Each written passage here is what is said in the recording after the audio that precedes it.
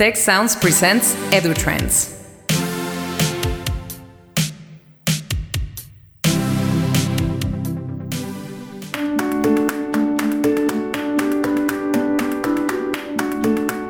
Welcome to the EduTrends podcast and webcast brought to you by the Institute for the Future of Education of Tecnológico de Monterrey. I'm José Pepe Escamilla, Institute for the Future of Education Associate Director, and today's episode guest is Michelle Weiss. Michelle is an education and workforce strategist and author of the book Long Life Learning. It's a pleasure to have you here, Michelle. So great to be here with you, Pepe. Great. So, but you recently published this book, Long Life Learning. Why is this book relevant today? Yeah, I think it's, just like you, we've been to millions of conferences, right? And I think everyone sort of intuitively agrees with this idea of lifelong learning. The thing that kind of struck me as I was listening to people sort of prognosticate and predict around the future of work and the future of education was that even though we were all sort of agreeing that we all needed to be lifelong learners to keep up with this very uncertain world of work ahead, I wasn't actually seeing a lot of changes in terms of people's investment theses. So I wasn't seeing funders, think about what is that infrastructure going to look like? And even education providers, I think, were sort of thinking maybe continuing education or extension school might take care of that, or maybe MOOCs are the answer. But I wasn't seeing a lot of shifting and transformation happening. And so this book is really an attempt to kind of push us into action. And that really is just this idea of a longer life, the mental model of just extending our work lives a little bit more. And there are some experts on aging and longevity who are thinking that our lifespans could get substantially longer, and even, thinking that children born today could live to be 150 years old. But even if we just stretch it out a little bit, we're all staying in the workforce for far longer than we had anticipated. We're going through more job changes than we ever dreamed of.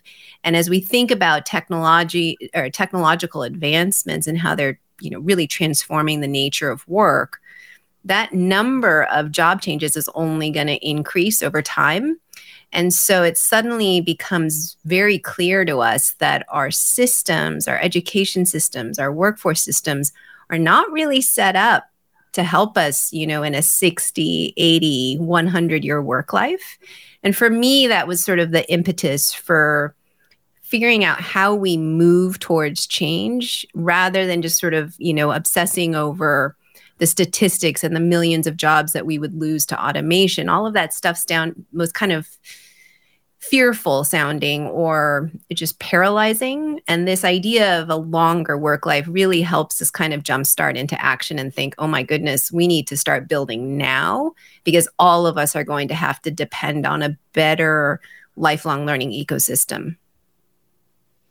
Yes, great idea. The book is, in fact, very important in these times. So, with the extension of a lifespan and changes in the workforce due to Industry 4.0, or the automation, etc., we need to change. You say we need to change a lot of things in our educational system. I would say formal, like universities, but also education for work or lifelong learning. What will be the main changes that you foresee that we have to start right now to be able to be prepared for these changes? Yeah, I think it's helpful, like you just did, to divide up sort of the formal education sphere and then also just kind of continuous returns to learning over that longer work life. Because from, as we think about pre-K through all the way through post-secondary education and tertiary education, our systems have kind of looked the same for centuries, right? And we divide up our disciplines into specific silos or departments. And we always think about, teaching our learners to solve a problem in this particular discipline. And I think we really have to get to the business of truly thinking about interdisciplinary learning, but really doing it at scale and system-wide across a particular school or a school district or a university system. I think people tend to integrate things like problem-based learning at a course level. Someone's going to do their senior thesis or their final capstone project, and it's going to be that thing that is really, problem-based.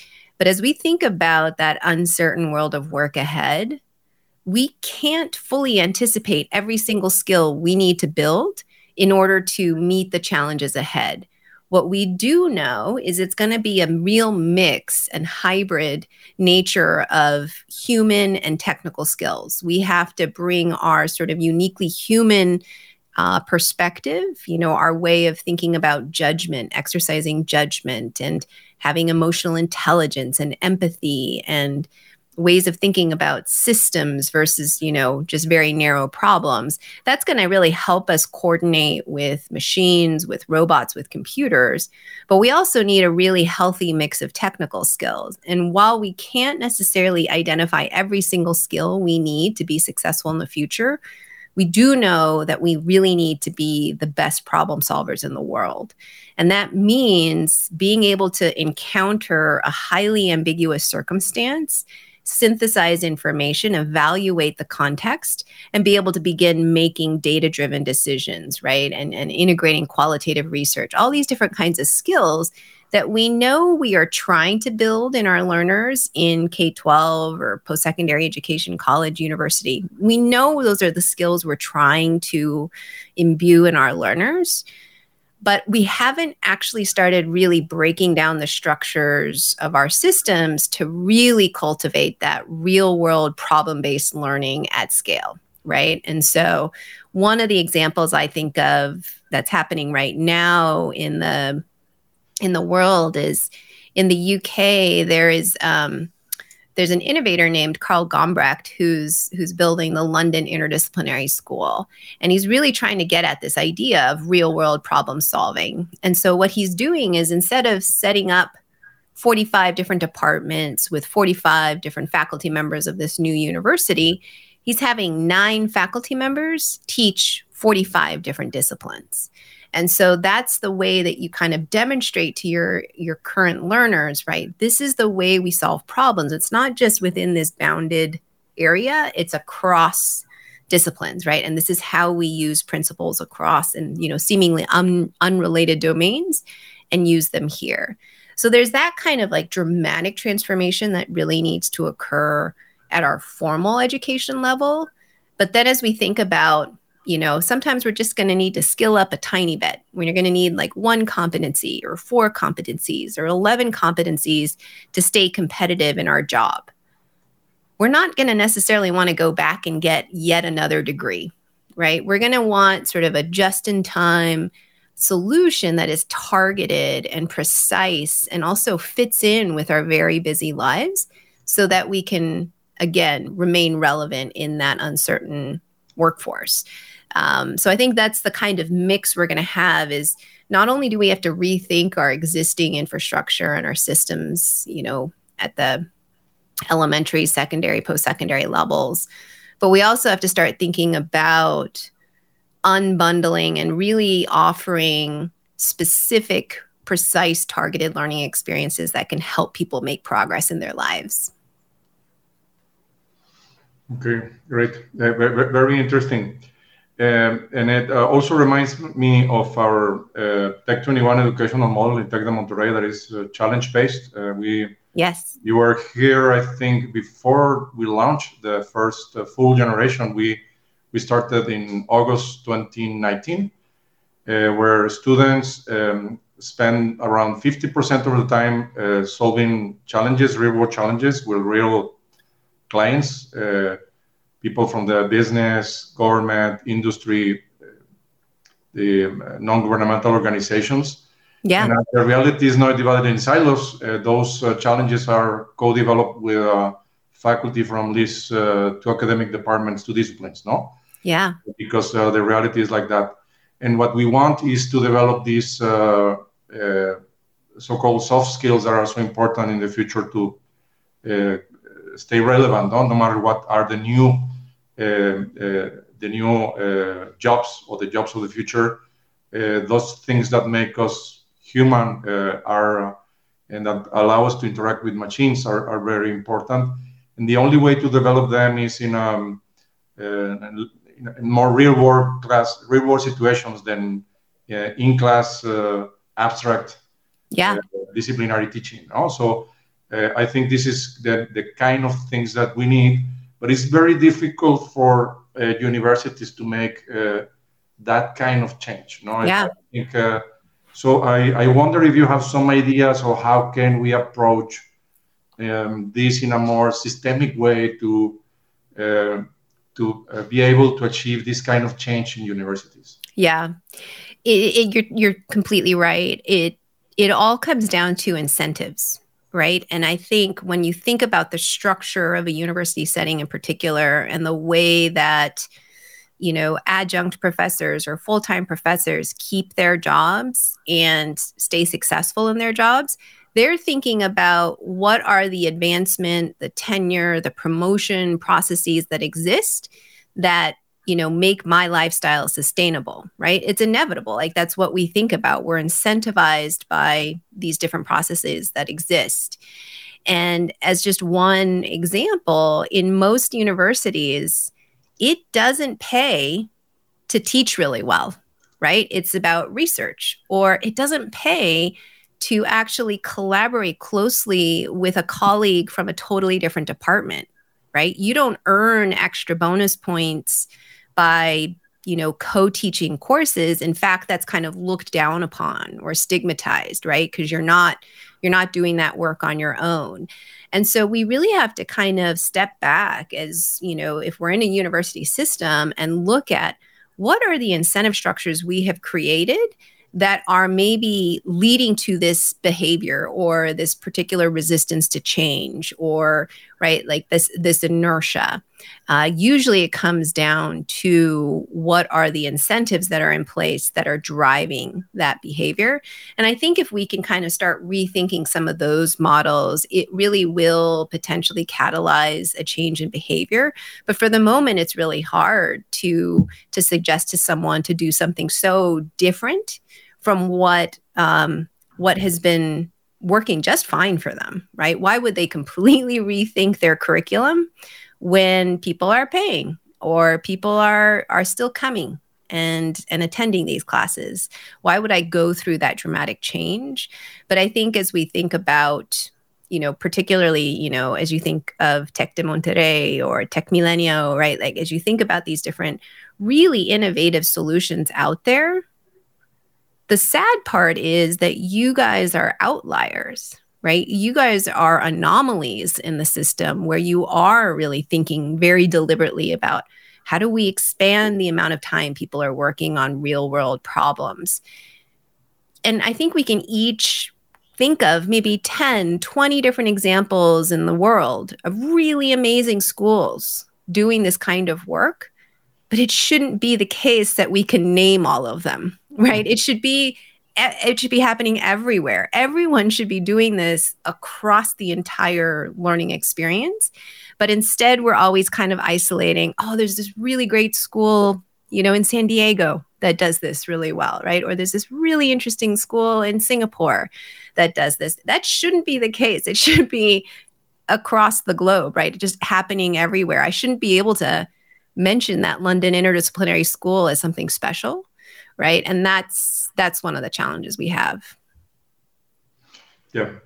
So I agree with you that the incentives are not the right ones, that we need. But I also believe it will be difficult to change that, because the way universities are constructed with all the bodies of decision, the Senate, etc., are done to maintain status quo. So change is difficult, and we have to find out ways of introducing change, maybe in some areas of the university, maybe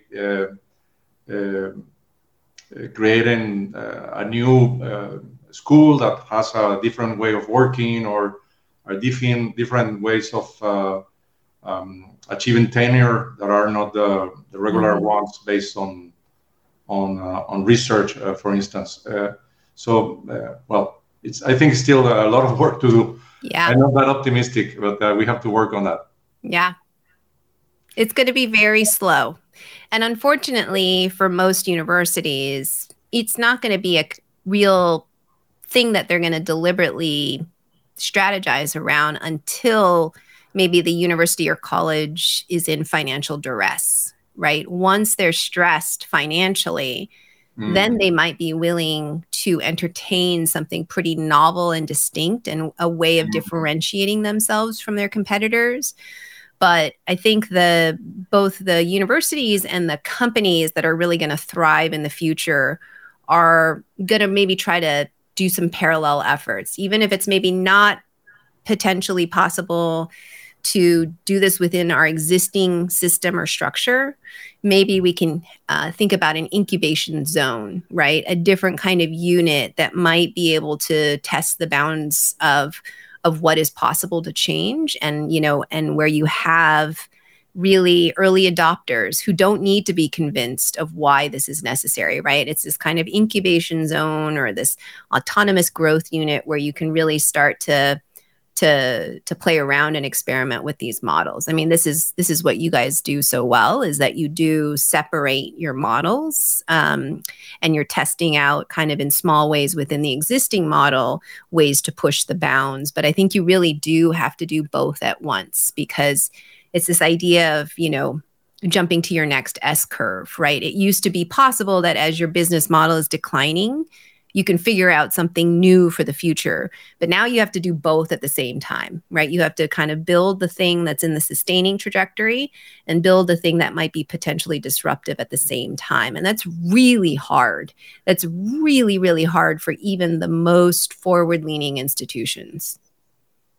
And that's a good example of how you can change from an internal decision or an external decision. Like we did change during the pandemic very fast because we were forced to do that, and one of those forces could be financial difficulties. And I'm not sure what you think that could be part of the future. I think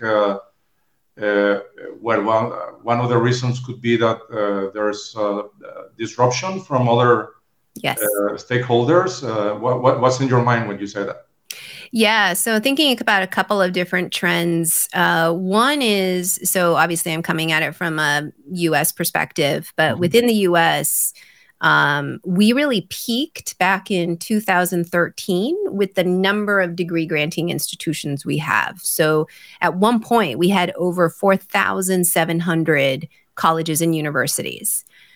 Just over these last 8 or 9 years, that has really kind of actually contracted in a substantial way. So when I wrote the book, even just a couple of years ago, the number was down to fewer than 4,300 institutions. So already we had seen the contraction of about 400 plus universities either merging, going bankrupt, right, folding.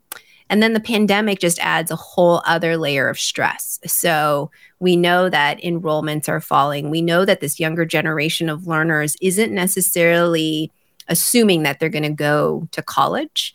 And then what's even more worrisome is that we know in the mid-2030s, there's going to actually be this kind of huge cliff in terms of the number of enrollments who would traditionally be in that kind of 18 to 24-year-old category, your traditional college goers.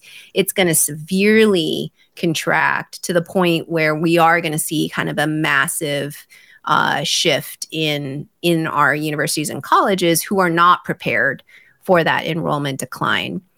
There's also really interesting and not fully understandable yet things that are happening in the shadow sector of education. So as you think about the MOOCs that exist and these different kinds of combinations of, 2U and edX, right? And these different groups that are working in this sort of micro-credential space or this, non-formal education or non-accredited work.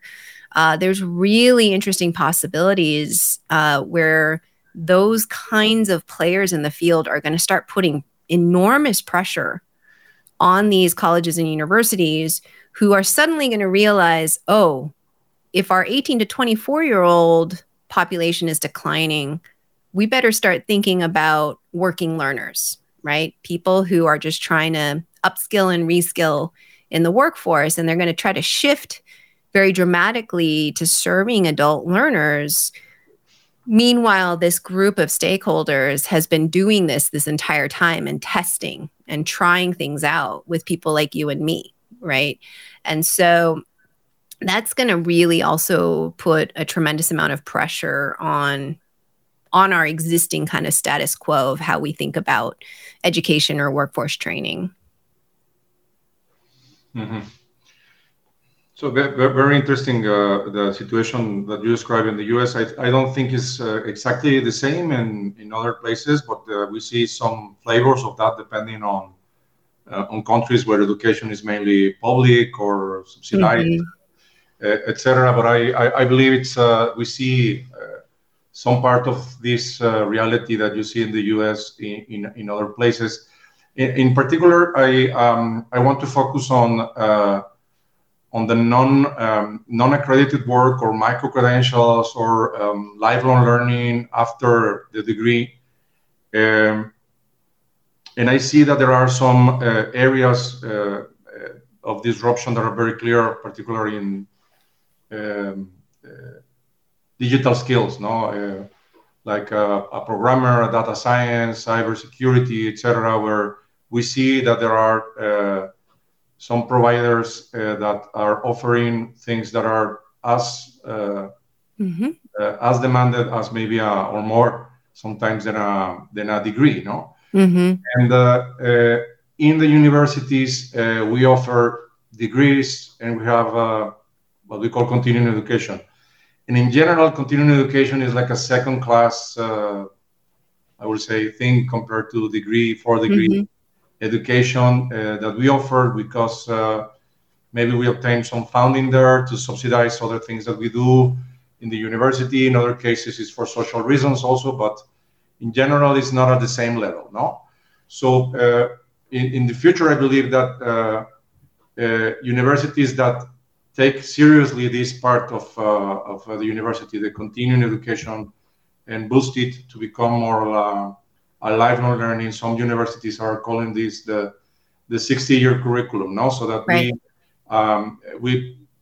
we believe that the university has to be the partner for the student or alumni for the rest of their lives, no? Yep. And creating these pathways for them to continue development with the university or with other areas, no? But how we can become partners for the rest of their life, for formative partners. What do you think about this, Michelle? Yeah. When you start to kind of look closely at, the schools that are, thinking rightly so about something like a 60-year curriculum, what I'm not yet fully seeing is a real reimagination of curricular development for that lifelong learner. I think we keep thinking, well, okay, if we need to adjust and serve working learners, let's offer a subscription model, or let's chunk up this particular degree program or certificate into smaller bite-sized pieces so that people can consume this more easily. But they're not fully reimagining what that learning experience looks like, right? And so one of the challenges that we've identified, right, is those human skills are going to be so incredibly important to be successful in this, potential robot machine learning future that we're facing, right? And we know that, but how do you actually build and advance and keep progressing in your sophistication of your human skills, right? How do you continue to build empathy for your customer or your client, right? How do you think about systems thinking? How are we going to actually build in those human skills into something that fits into the busy lives of a person who's working full time, right? What does that learning experience look like? It can't just be a shorter lecture, right, that we currently give in our current model. We can't just kind of take one syllabus and cut it into smaller pieces and think that that's going to be maybe a stackable credential for someone. There has to be not only kind of a real meaningful signal to an employer that this learning experience is valuable, but it's also got to entertain and engage us as learners, right? Because doing more education at the same time that we're managing work, our family lives, taking care of our, aging parents or our kids or whatever the situation may be, it has to keep us engaged and wanting to continue to learn, because learning is hard work, right? When we're asking someone to come back to school, that's a huge proposition for someone who's working multiple part-time jobs or full-time jobs. It has to feel and look different. And that's what we're seeing, right, in these other players that are out there in the for-profit, venture-backed world that are maybe doing these boot camps in really fascinating ways, or thinking about that digital experience, in a mobile environment or even just a cellular environment to keep a learner persisting. That's something I think that we're not yet fully seeing at an institutional level as they think about things like a 60-year curriculum. I think they're kind of realizing the importance of stretching, how we engage with learners and how we keep in contact with our alumni and how we maybe keep them coming back. What we haven't fully, I think, spent enough time on is, okay, once they've decided to come back, how am I going to prove to them that this is something truly valuable in the market and also something that will help them make true progress in their work lives? I think that's a real kind of, that's the next step. Yes. I was taking notes. So to summarize somehow what you said is one of the things that we need to do for this 60-year curriculum to work is to put the student at the center and understand the needs of a student that is very different, because our students that work, have a life, a family life, etc. Yeah, you have to keep them engaged. No, it's the short lecture will not make the work, but also that the value proposition of the university is such that what they will obtain here is it's something that will advance their careers. No, so from we're talking a 60-year curriculum from the degree to the job, from job to job, and from career to career, no, up to retirement. Yeah. So there are different kinds of changes and things that we have to do and demonstrate that we will be able in universities to become this partner for the rest of their life. Yeah. Of learning. Yeah, it's you put it perfectly, thinking, that the answer here is to be truly learner-centered. And I think one of the things, that came out as I was doing a lot of the research for this book is that idea of meeting learners where they are is a beautiful kind of turn of phrase. People like to say, that they're really intent on meeting learners where they are. But when you actually, again, take that language and then look at what they're providing for the learners, it isn't actually truly meeting learners where they are. Because with you, me, with anyone else who's currently in the workforce, there's so many things we bring to the table that extend far beyond our formal credential, whatever that credential may be, right? There's so much experience we've gained along the way, but there's no way to actually necessarily put value or put words to it, right? I could have learned so many of these human skills taking care of a grandparent who had Alzheimer's, right? Or I could have just gained a lot of work experience where I'm accumulating these kind of hidden credentials along the way, if I am engaging in a learning experience that truly meets me where I am, it will be able to say, listen, I know you've done these things, and I know that you actually bring these specific hidden competencies to the table because I value these different experiences that you've had and the ways in which you've exercised those competencies. But we don't have ways really kind of to dynamically recognize those kinds of skills we bring to the table. And that's really challenging, right? We have things like prior learning assessments, but they don't work in this dynamic format where anyone, even someone who maybe doesn't have a degree, can prove that they have real knowledge, skills, and abilities, right? And that's, I think, one of the things we really have to start working on from a science of learning perspective is how do we begin to really start to codify and value and benchmark these kinds of workforce readiness skills to give people a better chance. Yes.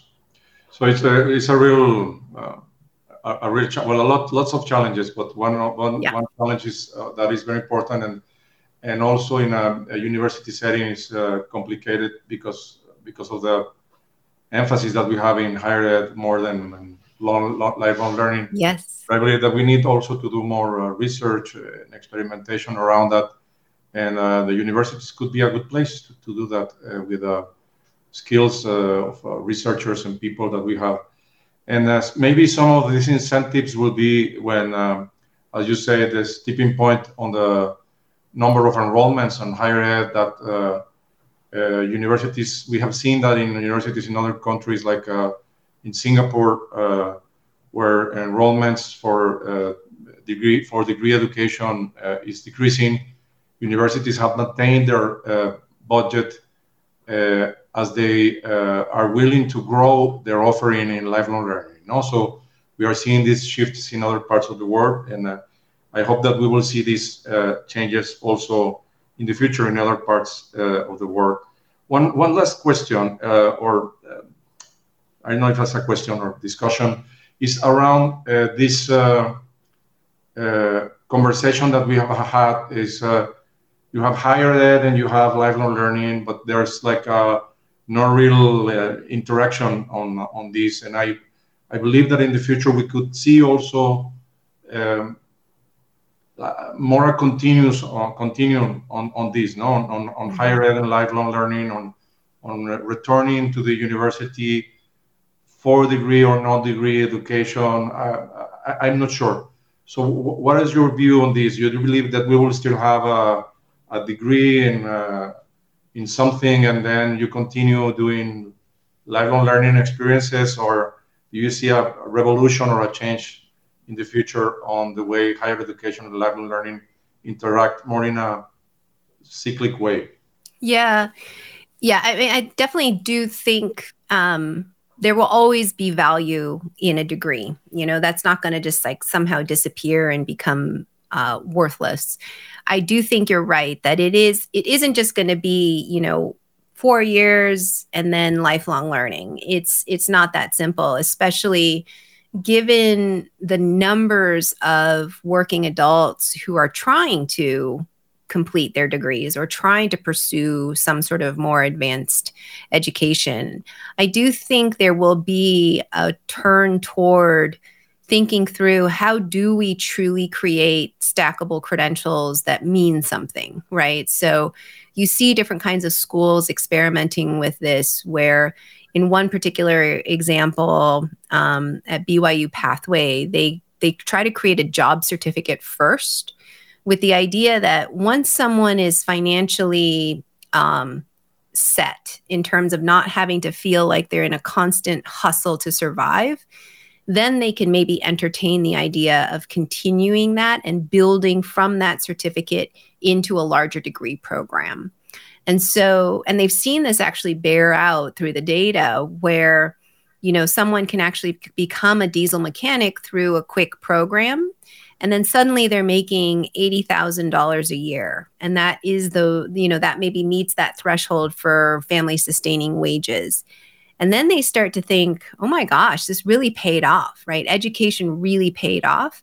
And they're seeing the persistence rates kind of increase in terms of people who are saying, okay, that's step one. Now I want more, right? I know that if I get this degree, it's going to even, be more transformative in my life. So I think those are the kinds of pieces that, rather than thinking about taking a specific degree program and kind of chunking it up into small pieces, it's going to be, okay, if I want to truly meet learners where they are, I need to kind of identify the pain points that they're grappling with. And for some of them, it may be financial, but some of them, it may just be, very specific wraparound support services that are needed. They need real kind of childcare access or, mental health supports or whatever the thing may be that's preventing them from making progress. I think that's the piece that I think universities are going to get better at when they really start trying to break down in real concrete steps. What do we mean when we say that we're going to meet learners where they are, right? What does that truly, turn into in terms of how we change our behavior? Maybe it means that we start offering some of these things that we always offered on campus online, right? That's a simple kind of transformation. But sometimes it's about, nope, I need to actually feed these people dinner and watch their children while they carve out 2 hours to be able to continue moving forward, right? It's very kind of, it depends on who your adult learner is, but I think we're going to get better at those pieces of the equation as well. Oh, very, very interesting answer, Michelle. Thanks for your thoughts that make us think on a very different way, a disruptive way of how higher education should be rethinking itself. And in general, the workforce training with this book around long life learning that you have written. Thanks again, Michelle, for your time and for sharing with us your views on lifelong learning and skills and jobs of the future. Thanks so much for having me. It would surely be of great value for the Institute for the Future of Education audience, and I hope we can have you here soon. Sounds great. Would love to. Thanks.